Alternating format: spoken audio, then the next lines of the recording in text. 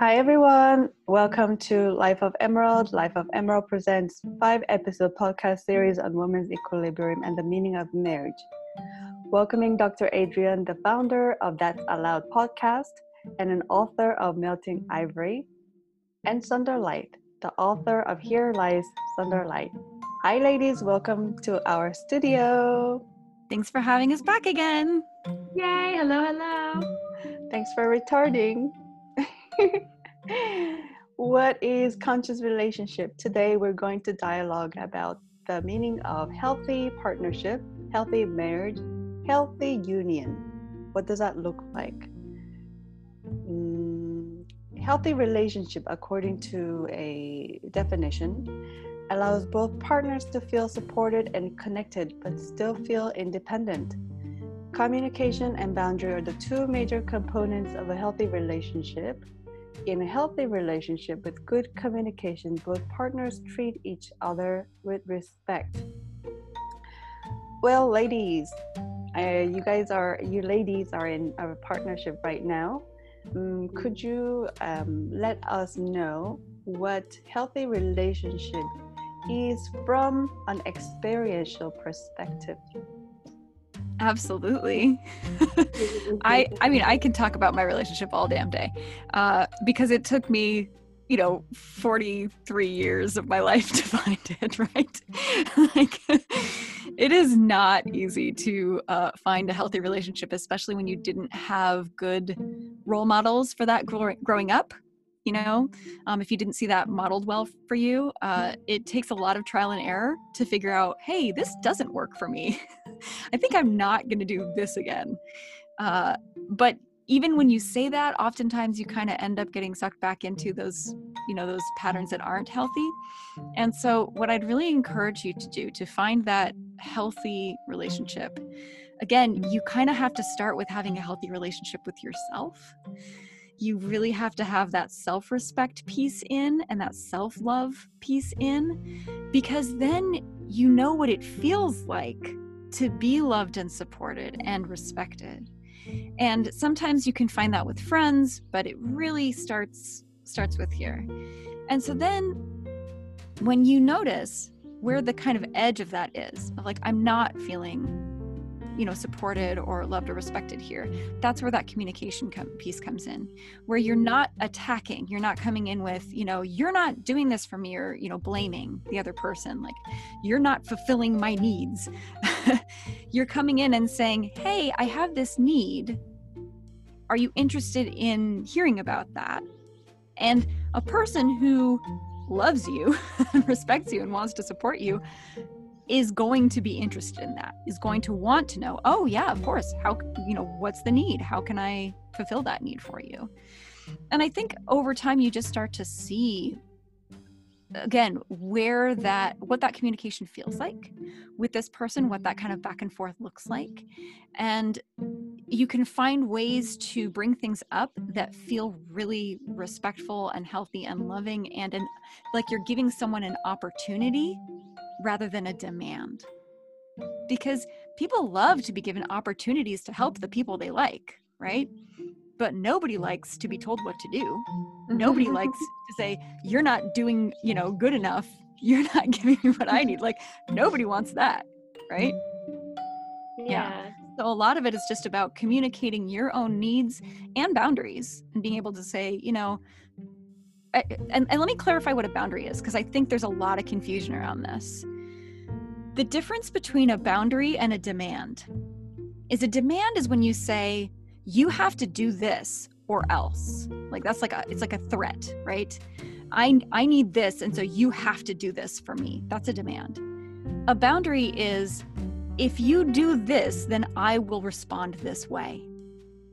If I see this happening, then here's how I'm going to respond to that.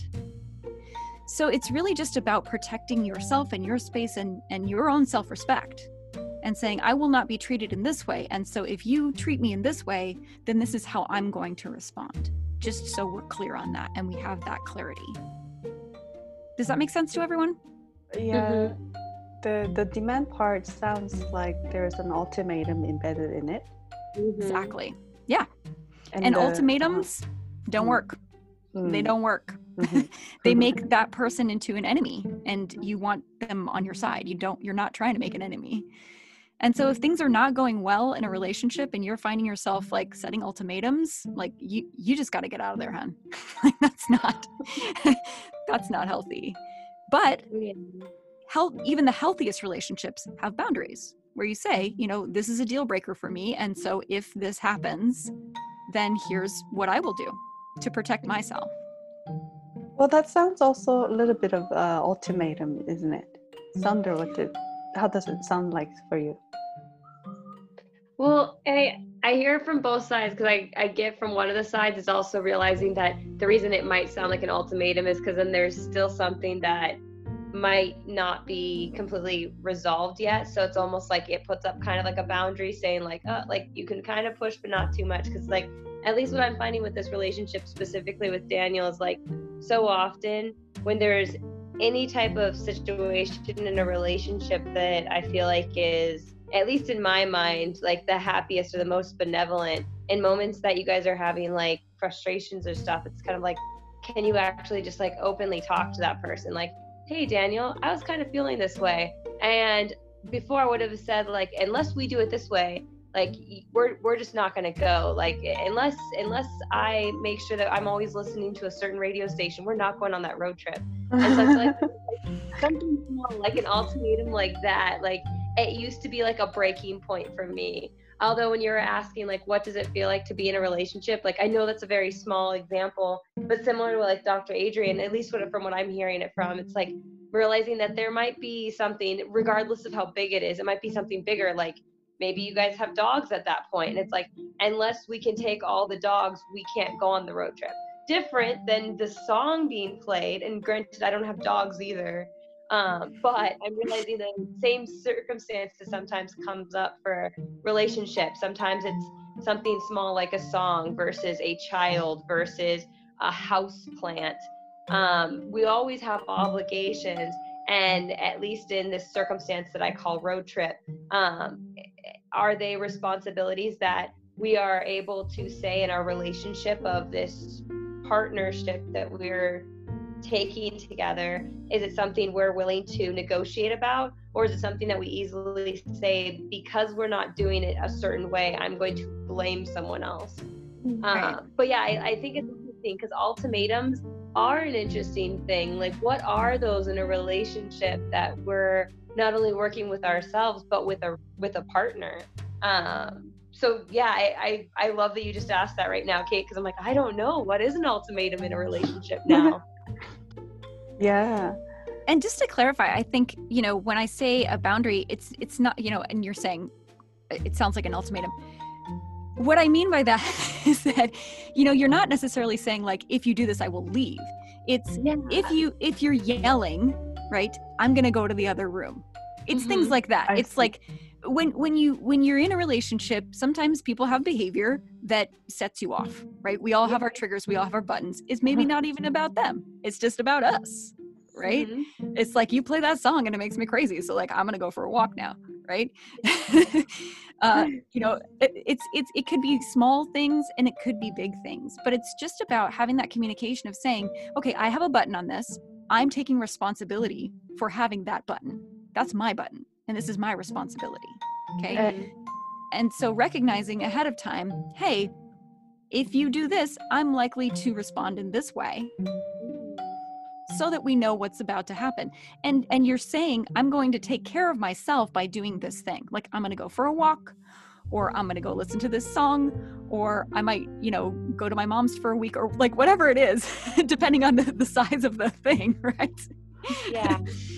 But just clarifying, like, this is a boundary for me, and so that we know where that is. And sometimes you won't know where it is until you trip over it, right? Yeah. Sometimes you just trip on a landmine and you go, oops, I didn't know that was there.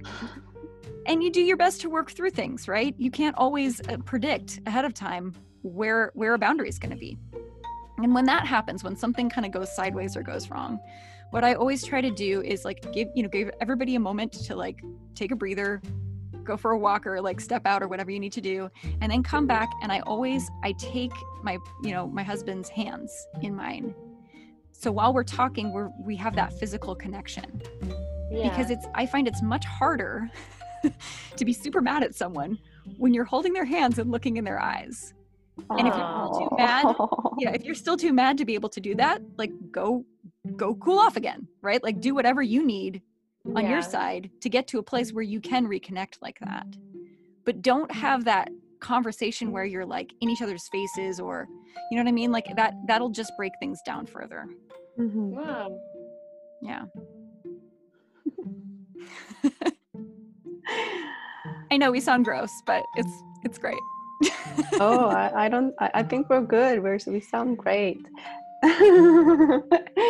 Well, I like the idea of holding hand and looking at their eyes while working through what is challenging you, challenging us. And when we're setting the boundary, we don't even know sometimes where our boundary is until we are like stepping on that landmine in our psychology. Yeah. And that's when, and again, it's important in that moment to recognize, okay, I try to use I statements, I'm feeling this way, not you just made me mad or you just did this to me, but I'm feeling really angry right now. So I'm going to go take care of that. And then let's talk this out. Yeah. Taking responsibility for your own emotions and going, okay, something's happening with me right now. I could use your support in working through this rather than making them the enemy. Yeah, the tool that we use that is quite powerful is taking ownership of your feelings by saying, I am feeling blah, blah, blah. And that means that you're feeling triggered and you're feeling responsible. Therefore, I need to take a walk, like that. Right. So that's setting a healthy boundary and communicating responsibly. Sunderlight, what do you think? Are you using I feel statement a lot? It's funny. We were talking about this in my diversity. Well, I keep going back to what it was like when we were dealing with like behind closed doors kind of conversations back in college. And one of the training established ways of conversation were the feel statements. You would say, I know how you feel. I've felt that way before, and I have found that. So it's not only sharing a way to connect, but it's also sharing empathy in like a way that you could relate with them because you can step into their shoes.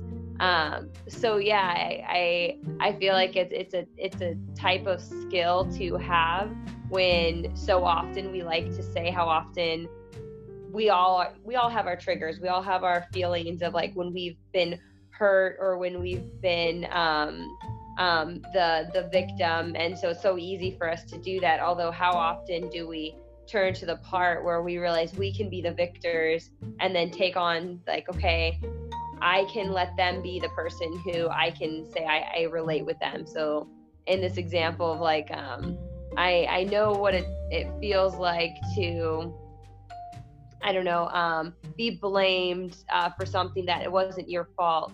I've felt very ashamed sometimes when I feel like I'm the only one who was or knows the truth. And then I've found that a lot of times it doesn't matter who's right or wrong in the moment. Sometimes it's just about saying, I'll forgive you first. So kind of like walking through the steps. But I do like I feel statements. It's funny, I feel like I haven't been using them lately. So it's funny we're having this conversation. I'm like, I feel like I should use them more often. Yeah.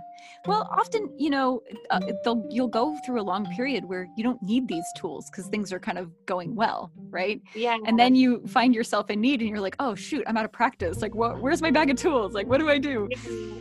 But I think, one of the things you can do on just kind of a daily basis is, the check-in.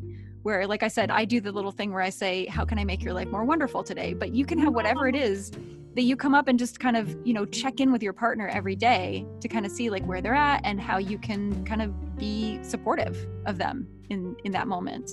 Another thing is just the assumption of positive intent. So if you see something's going on with your partner, you can kind of like, I got this from Brené Brown, is that the story I'm telling is. So you see what's going on with your partner and you say, the story I'm telling myself right now is that you're mad at me because you're not talking to me. And so it gives them the chance to say, hey, no, that's not what's going on at all. You know, here's what's really happening. Or to say, yeah, I am kind of mad because of this thing that happened. And then you guys can talk it out, right? Yeah. But if you assume that they are mad at you and then get mad back, it's like nothing's going to go well. You kind of come in with the assumption of positive intent and say, okay, I think they probably mean well, but like something's going on. So here's the story I'm telling myself right now. What's really going on? I find that to be a really useful tool. Oh yes, I've had a sheer experience. I've learned to assume a positive intention when I'm triggered. My body is triggered. That's really a challenge, but worth exploring in the intimate relationship. Yeah.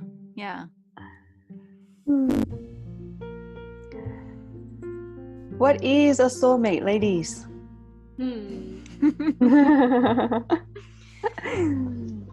I like to think of a soulmate as like a soul equal. It's someone who can kind of meet my soul right where it's at and love me exactly as I am. Because I think often when we get into a relationship, we think, oh, this person has so much potential. You know, like, oh, I can see how they might be the perfect partner for me if they changed these little things, right? Mm-hmm. You can't do that. You can't go into a relationship thinking like, oh, I can help them change these things that I don't like about them. You have to love them exactly where they're at. And then if you inspire them to change those things because they want to be a better like partner to you, great. But you can't come in with that attitude of like, I'm going to fix you, because that never happens. Yeah, I'd like to add on top of that for soulmates, at least on that same kind of caliber, also realizing that like you at whatever level, because this is my thing that I like the most, is like when people have this idea of soulmates, like I feel like it's also realizing like we as individuals, we're always growing, we're always learning. And so even if our soulmate like grows up like a block away from you or like a town away from you or like in the same coffee shop, because I'm finding out more and more like this is a very small world, it has to be after both of you and your soulmate has developed to like a level where you two are ready to actually meet. Like, I don't know, it's so interesting because like similar to like how Dr. Adrian, like I don't think it's a coincidence that after 2 marriages, then you meet the love of who you are within your life now. Like it's an experiment, like an experience thing. Like you had to have gone through whatever it was for you to have your daughter and then still have that strength to keep looking for what was still not like being met within your unsettling desire to find love. Same with me. Like I realized that like I don't know, maybe I will end up back in California, especially during all these COVID things, like, but I needed to know that I wasn't willing to settle. I had to leave California, like whatever that meant for right now. And like I think there's something to be said about not only our soulmates and us, but something about like what we have to be willing to continue to shed off in order for it to like just be able to us have more of an abundance to be able to accept whatever else we're given. Yeah, we're growing. So yeah.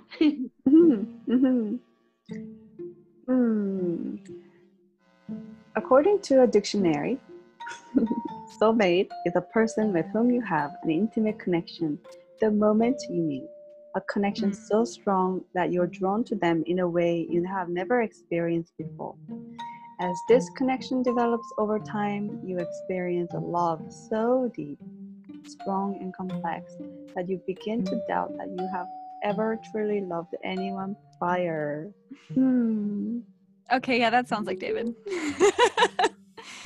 So we actually, it's a funny thing because we knew each other for about 4 years, actually. But we only knew each other very peripherally and we never really had like a real conversation. And it's a funny thing because I actually thought he looked different than he looks. like I had this image of him in my mind that like he had dark hair and dark eyes. He has blonde hair and blue eyes, by the way. And and it was like he was literally in a shadow. Like I could not fully see him. Wow. Okay. And then and he, you know, knew that I was in a relationship at the time, and so he just kind of stayed away because he's Mr. Respectful and was like, not gonna go there, right? So it didn't even enter his mind. And then on Boxing Day in 2018, was it 2017 maybe? I think I'm getting the days wrong. So we were at the same party that we used to go to every year at a friend's place. And then all of a sudden, it was like I was single, he was single, and we looked at each other, and it literally was like we saw each other for the first time. And our eyes locked, and we were like, whoa, where did you come from? Like that's how fast it was. And it was like a magnetic, we were just drawn to each other, like pulled toward each other. We were just grinning at each other like idiots. It was so funny. Our friend was like laughing her butt off in the kitchen because she was like, what is happening right now? This is like a movie. And so he handed me a glass of whiskey, and I took a sip, and then I kissed him, and it was like that fast. So love at first sight can happen after 4 years, apparently. Awesome. Yeah, it was just like, it felt like the universe had been like, all the little pins in the lock had been clicking into place over the course of 4 years. And that final pin fell into place, and it was like, finally we could see each other. That's and great. That path was clear, and there we were. And it felt like he looked straight into my soul, and I looked straight into his. And he was like the most beautiful thing I had ever seen. And I suddenly saw what he actually looked like. It was like the veil was lifted. And I found out later, I did not know this that night. He, by the way, about 5 minutes later, he was like, I love you. I was like, okay, let's do this.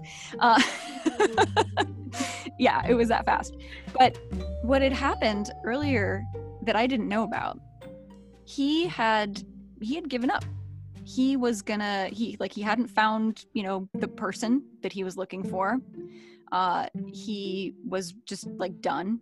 And so he packed up his truck with all his stuff. And that night after the party, he was planning to drive to Idaho and just like, I don't know, die there. Yeah. And so it was really crazy how we both had this moment, because I also was in this place of, I had just gotten out of this like really messed up relationship that was like 4 years on again, off again. He really jerked me around. And I was like, okay, I need to work on myself. I need to be alone for a while. Like, I'm not going to do the relationship thing. Like, I'm just going to focus on me. And then all of a sudden this thing happens, and we were both like, oh no, this is it. We're done. All right. This relationship. Yeah, sometimes you just have to let go of all your expectations and just surrender the outcome entirely. Yeah. You can really find it. But it can happen. It is for real. Yet again, a magical experience you show us through words. Thank you for that. Sunderlight, how about you? How did you meet your partner? So at least for Daniel and I, and I think I kind of went into it last time, but we met on the bus. I was in New York City, and it was me leaving so I could go up. So again, for anyone who's been in New York City, I don't know how to explain this, but the bus system is just amazing. And for these last few years, and it's getting better now, but when I had first started working at LaGuardia Airport as one of the engineers building 3 of the center roadways in front of the airport, I was leaving one day so I could make it up to a volunteer event I had up in the Gala in the Bronx. So at this gala, they wanted us there by 7. I was trying to leave by 3, didn't get off till 4:30, get on this bus. And as soon as I get on this bus right across the streetway on I think it was the M60, I look across and I see Daniel just sitting there. And I don't know, kind of like how Dr. Adrian talked about David. It's one of those moments that you see someone, you just know they're different. Like, one, he's wearing like an Outback outfit, like he literally looked like someone from like a safari with his shirt unbuttoned, that safari hat, like a necklace that looked like a shark's tooth, with like 3-piece suit under his arms. And I just felt so dumbfounded, like looking like someone who had just like worked outside in the field for the day, sitting across from him. And it wasn't until he looked at me looking at him that I got embarrassed. I went to like read my book. But I was like, I shouldn't even be here right now. I'm late. I didn't up. I'm supposed to look really fancy right now going to this gala. And now this guy who just looks like someone who like dropped in from a catalog is staring at me. And I'm like, okay, well, this isn't that bad. So then all of a sudden I went to like read from my book, and he goes back to whatever he's doing. And this woman gets on the bus and she sits down next to me. And as she's trying to get her stuff, she asked me to move. I'm like, this doesn't make sense. You now want me to move and whatever. So I move and I ask her why she sit there. She said it was easier for her stuff. She just got back seeing her family. 5 minutes into it, she stops our conversation to say, I don't mean to disrupt us, but that boy has not stopped staring at you since I sat down on this bus. So then me and Daniel start talking. As me and Daniel start talking, like a couple minutes into it, she stops us again to be like, I don't mean to stop you, but I'm a matchmaker. You need to give this boy your number. Oh, so he was your angel. I love it. Oh my God. She was the best. So yeah, me and Daniel, like, and it was only interesting because like I don't know what had me volunteer that day. I don't know at that point what had him get on that bus or actually want to have my phone number or anything like that, but it just was supposed to happen. But yeah, ever since then, like, it is kind of crazy because it's like, I feel like so often I tell myself like, I should be in a relationship where things have hardships, things have struggle, things aren't supposed to seem like fairy tales. And then I look over every morning when I wake up and I'm like, this is Daniel. He loves me. He wants to wake up next to me today. And as far as I'm concerned, while he's still asleep, he wants to do the same thing tonight and tomorrow. But yeah, I don't know what fairy tales are. I don't know what it looks like to have people have the relationships that they want. But when people ask me, I don't know what it actually means to be in a relationship that is your fairy tale. It definitely works better when you're with someone who's willing to ask questions too. That's the big thing, because I know we kind of mentioned that earlier. Like, what does it look like? It's also to have like a soulmate who is still asking the same types of questions. You don't have to ask the same questions all, but have similar questions you both have curiosities towards. Wow. So, and then the time you guys spent is timeless, right? When things are clicking like that. Interesting. I can sense your love, Sunderlight and Dr. Adrian. Yes. You know, it's interesting. Sunderlight, you mentioned you used to think that relationship has to have hardship and some conflict, and also Dr. Adrian, you've experienced those relationships prior to your current partner. And as we dialogue about the soulmate and definition of that, and you both having that, also understanding the importance of still boundary setting and clear communication and taking care of your need and loving yourself. I'm growing hope that this relationship, almost like a fairy tale, does exist, and we can have it all. Again, we're reminded that we can have it all. The caveat is take care of myself, take responsibility of my needs, my language, the way I set boundary, and so on. I like to read you, ladies, from the joinonelove.org website. What love, healthy relationship is. And there are 10 signs of a healthy relationship. One is comfortable pace. Yeah, you can relate to that. Number 2 is trust. Oh, definitely. Yeah. Yeah. And trust, you build trust over time. Did it happen over time for you, ladies, or from the get-go you had trust to each other? For me, I always give, and I guess this is, at least in my mind, it's never steered me wrong. I give everyone 100% trust right off the bat. I don't think it's something someone should earn. I think just as humans, we have trust. And then from there, I go from there. But usually the people that are around me, they've never actually steered me wrong to have me ever second guess if I should ever not give trust first and foremost. Yeah, I'm the same way. I trust first.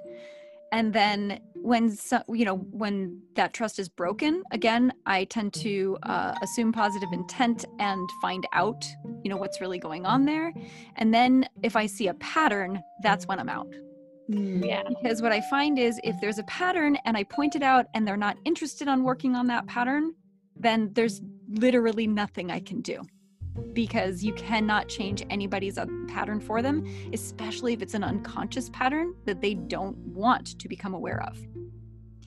And so if you try to make someone aware of it and they fight against you and they try to make you wrong, often what you find is when someone breaks your trust and then you point that out to them, they immediately get defensive and they start making you wrong.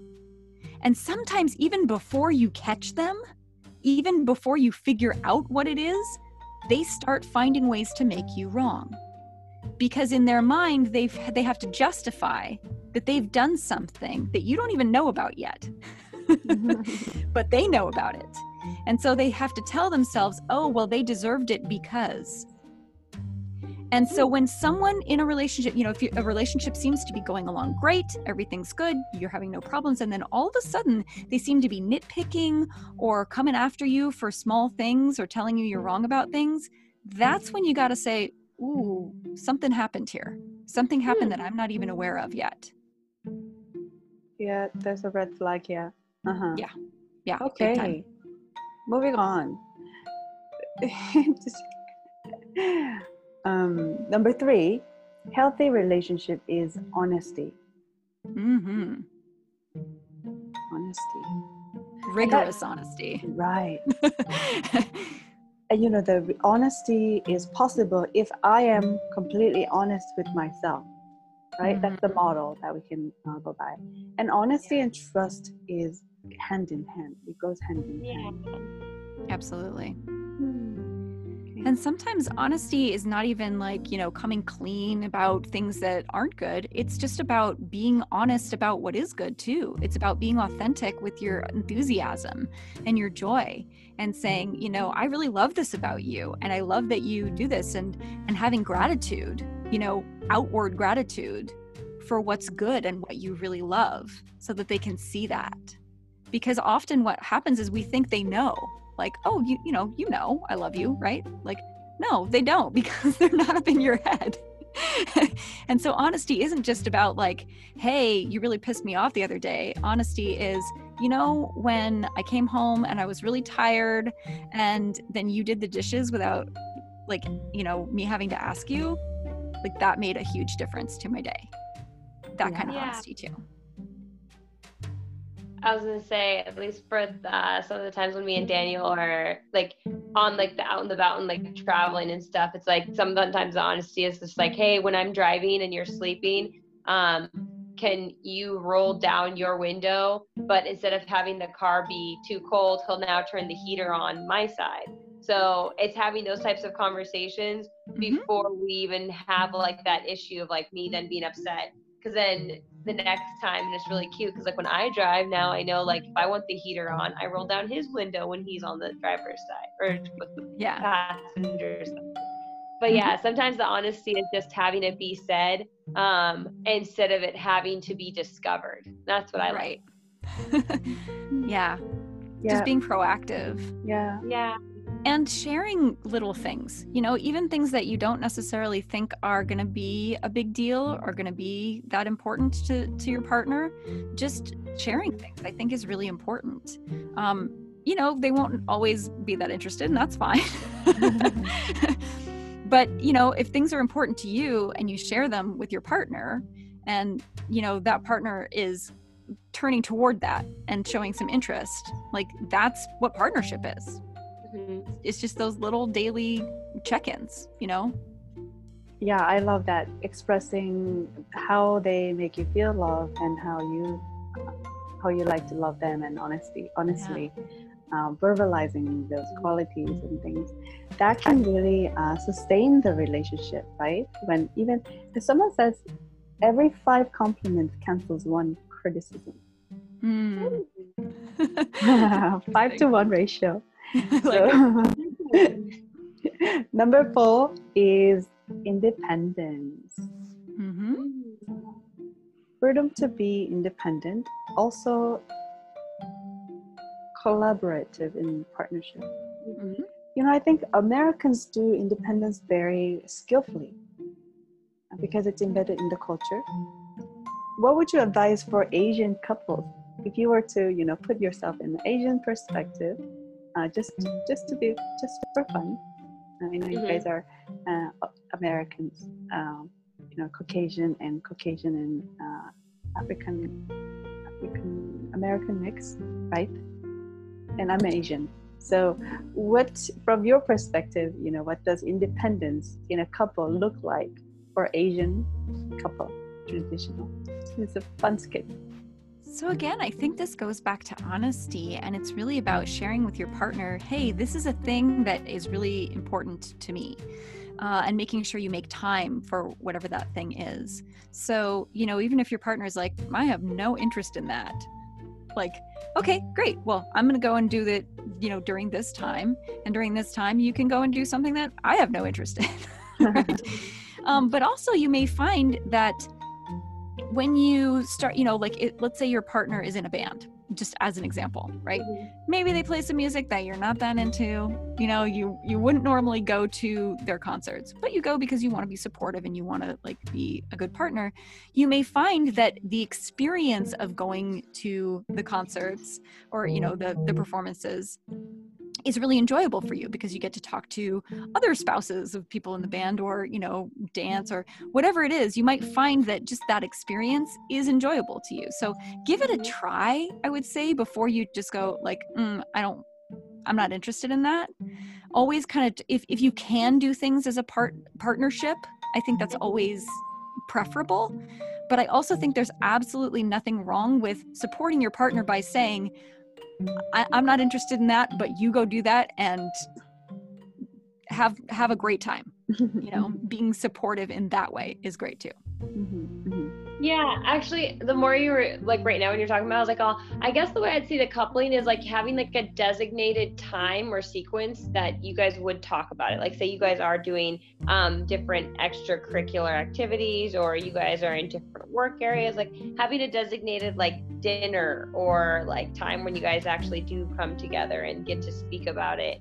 Because the other thing, and again, I'm still kind of like figuring out like what that actually means, is realizing that if it's something that it hasn't even been discussed before you guys go to like an event together, or before there is like a holiday or a festival that you guys are going to spend together, if those conversations haven't been had, it might not be the best to try to have them while you're at those said events. Yeah, for sure.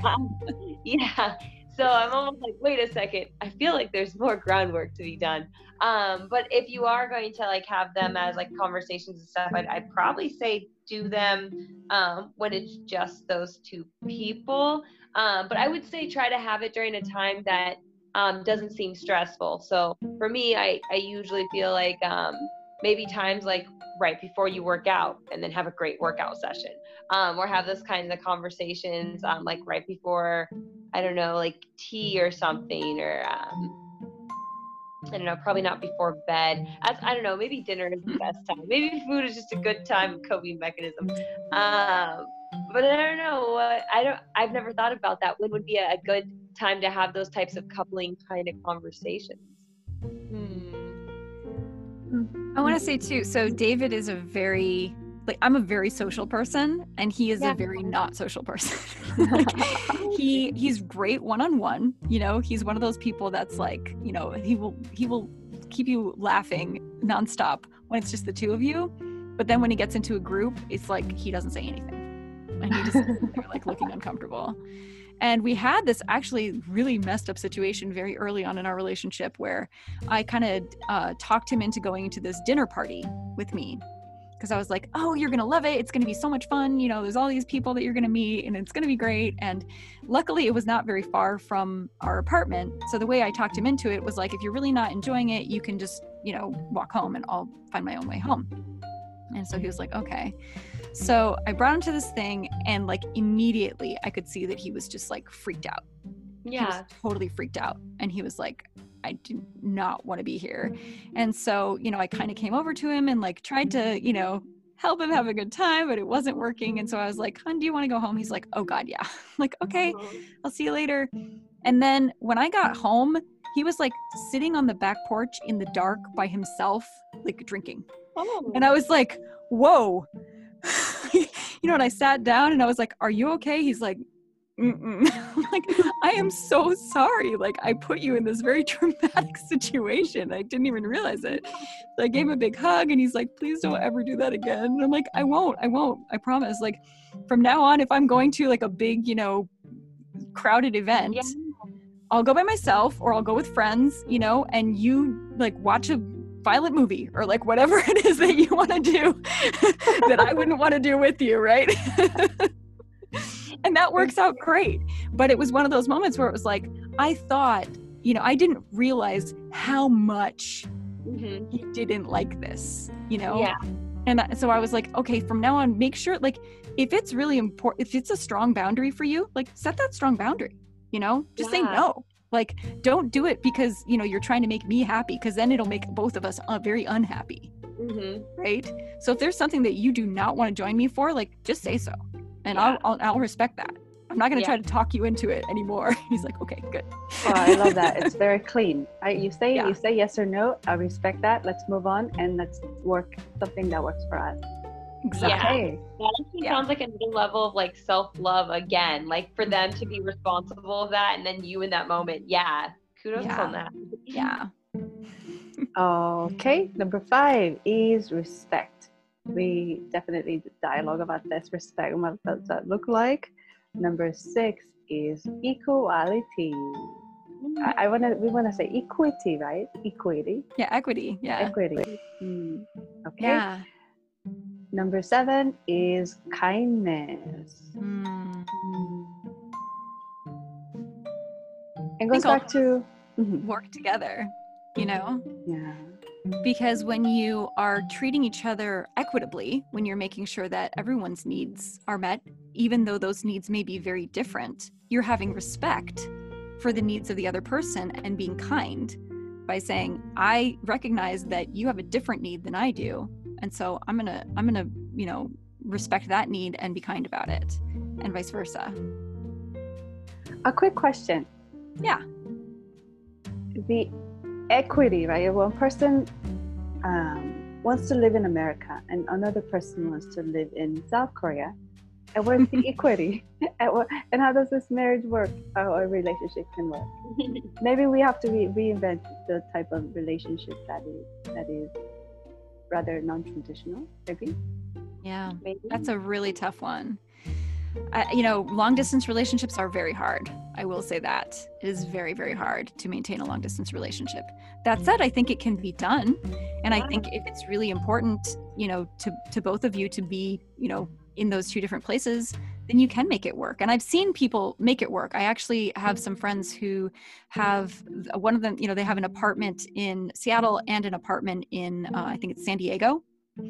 And so they kind of split time between the two. Yeah. There are ways to make things work, is all I will say about that. But also, I think, the assumption that the woman should be the one to kind of leave her job or leave her opportunity so that the man can pursue it, we're past that. We're done with that. We're done. Yeah, And exactly. we want to have a balance, equilibrium, and equity. I've learned my lesson. Okay. Yeah. So, Girl. number 8, taking responsibility. Very Mm. cool. And knowing what we want and speaking clearly is taking responsibility. Whether they say yes or no, it's secondary. Okay. Mm-hmm. And the I feel statement is taking responsibility, right? Yeah. What is a healthy conflict? Number 9, healthy conflict comes up. I think a healthy conflict is when you can learn from the other person, because conflict is always an opportunity to learn if you look at it correctly. Yeah. And so again, if you have an assumption of positive intent and you're taking responsibility for your own feelings, and you can have a conversation around it where you can really hear what the other person is saying and take it in and learn something new, then it can be a very positive thing. Yeah, I think conflict is just anytime you're getting a new answer that you haven't heard before. Like literally, even if it's still a good thing, I think conflict is an awesome thing to have in relationships, because a lot of times it just has you re-listen in a way that it's like, okay, and what I just heard, is this something that's actually going to be beneficial for both of us, or is this something that's actually going to be something that is okay? Because I only, the way I'm saying it right now is like in my head, when I think it was like a Dane Cook joke. I forgot exactly how it went, but it was kind of like when you hear people asking things in like a grocery aisle, and all of a sudden it goes from being like, I asked you in the grocery store if you were going to get the peanut butter and jelly so we could make sandwiches, and it's like, oh, I could have sworn you asked last week. Like little things, all of a sudden like there's like a little nitpicky thing. So conflict can be something of just like realizing, like at the end of the day, I still like the sound of their voice, because one day that might be something that changes and you never know. But yeah, sorry, I went on a tangent right there, because I was just finding out the other day too from my friend that apparently like for the first few years there's like every anniversary, like there's paper, and then like I guess this is year 4, so it's like wood. Year 25 is like silver, like whatever those ones are. But yeah, conflict is interesting, because what could not be an issue right now that you absolutely adore could be something that becomes a pet peeve later. So keeping that in check. Yeah, I love that you bring out the elements and the co-mingling of the elements within the year, seasons, and life. And things change all the time, and change is the only constant thing there is. Mm-hmm. It brings us to the last point. What is a healthy relationship? One criteria. The last criteria is fun. Mm-hmm. So important. So important.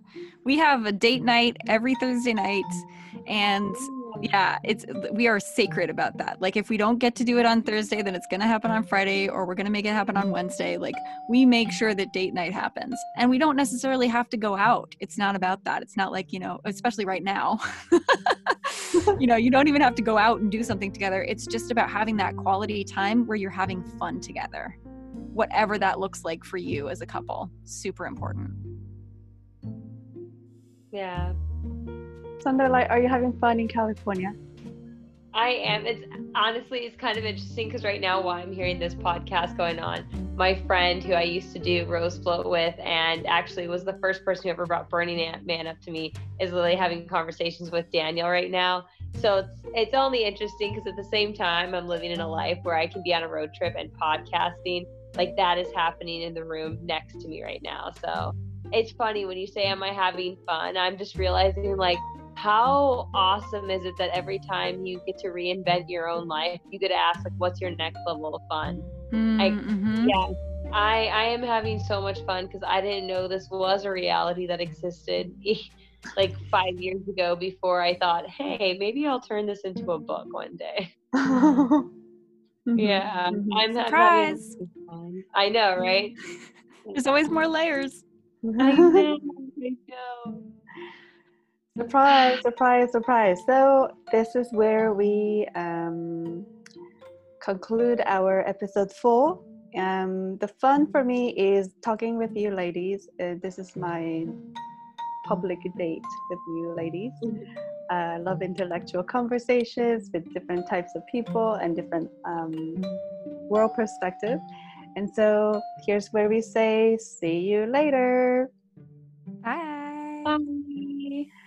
Life of Emerald presents 5-episode podcast series on women's equilibrium and the meaning of marriage, welcoming Dr. Adrian, the founder of That's Allowed podcast and an author of Melting Ivory, and Sunder Light, the author of Here Lies Sunder Light.